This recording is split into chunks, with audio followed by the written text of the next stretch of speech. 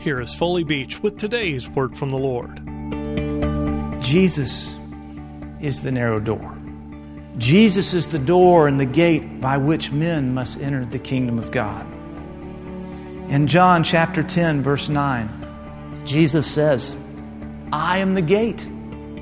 Whoever enters through me will be saved. He will come in and go out and find pasture. The thief comes only to steal and kill and destroy. I have come that they might have life and have it to the fullness. I am the gate, he says. The King James Version says, I am the door.